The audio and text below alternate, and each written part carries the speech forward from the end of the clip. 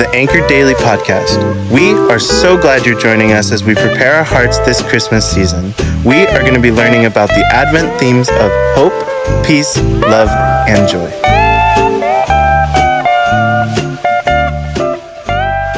Hi, friends.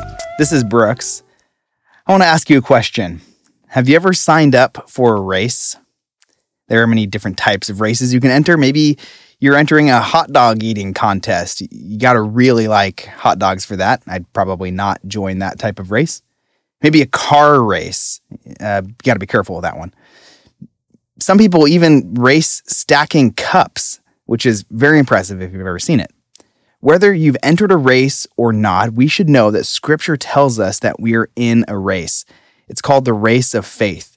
Did you catch that in Hebrews 12, today's reading?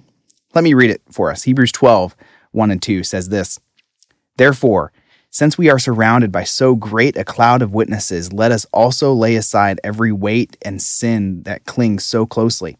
Let us run with endurance the race that is set before us, looking to Jesus, the founder and perfecter of our faith, who for the joy that was set before him endured the cross, despising the shame, and is seated at the right hand of the throne of God." These words are some great encouragement for us, but one thing that sticks out to me is that we're in, quote, a race.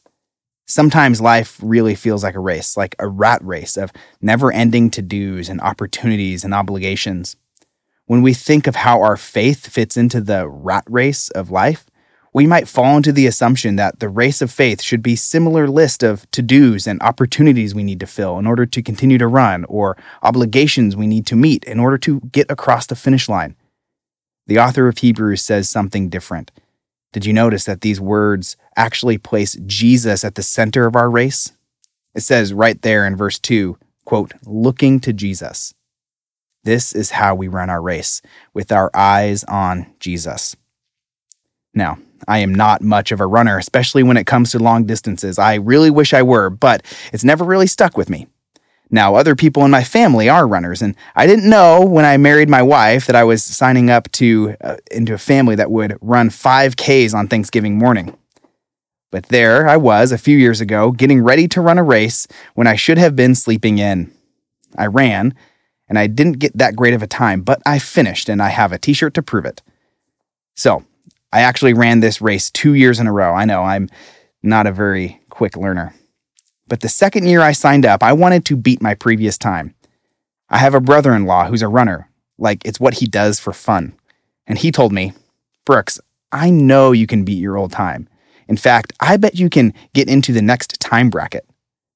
He did something that year that when we ran. My brother-in-law didn't actually sign up to run the race, but he came to the starting line with me and ran with me the entire way, encouraging me.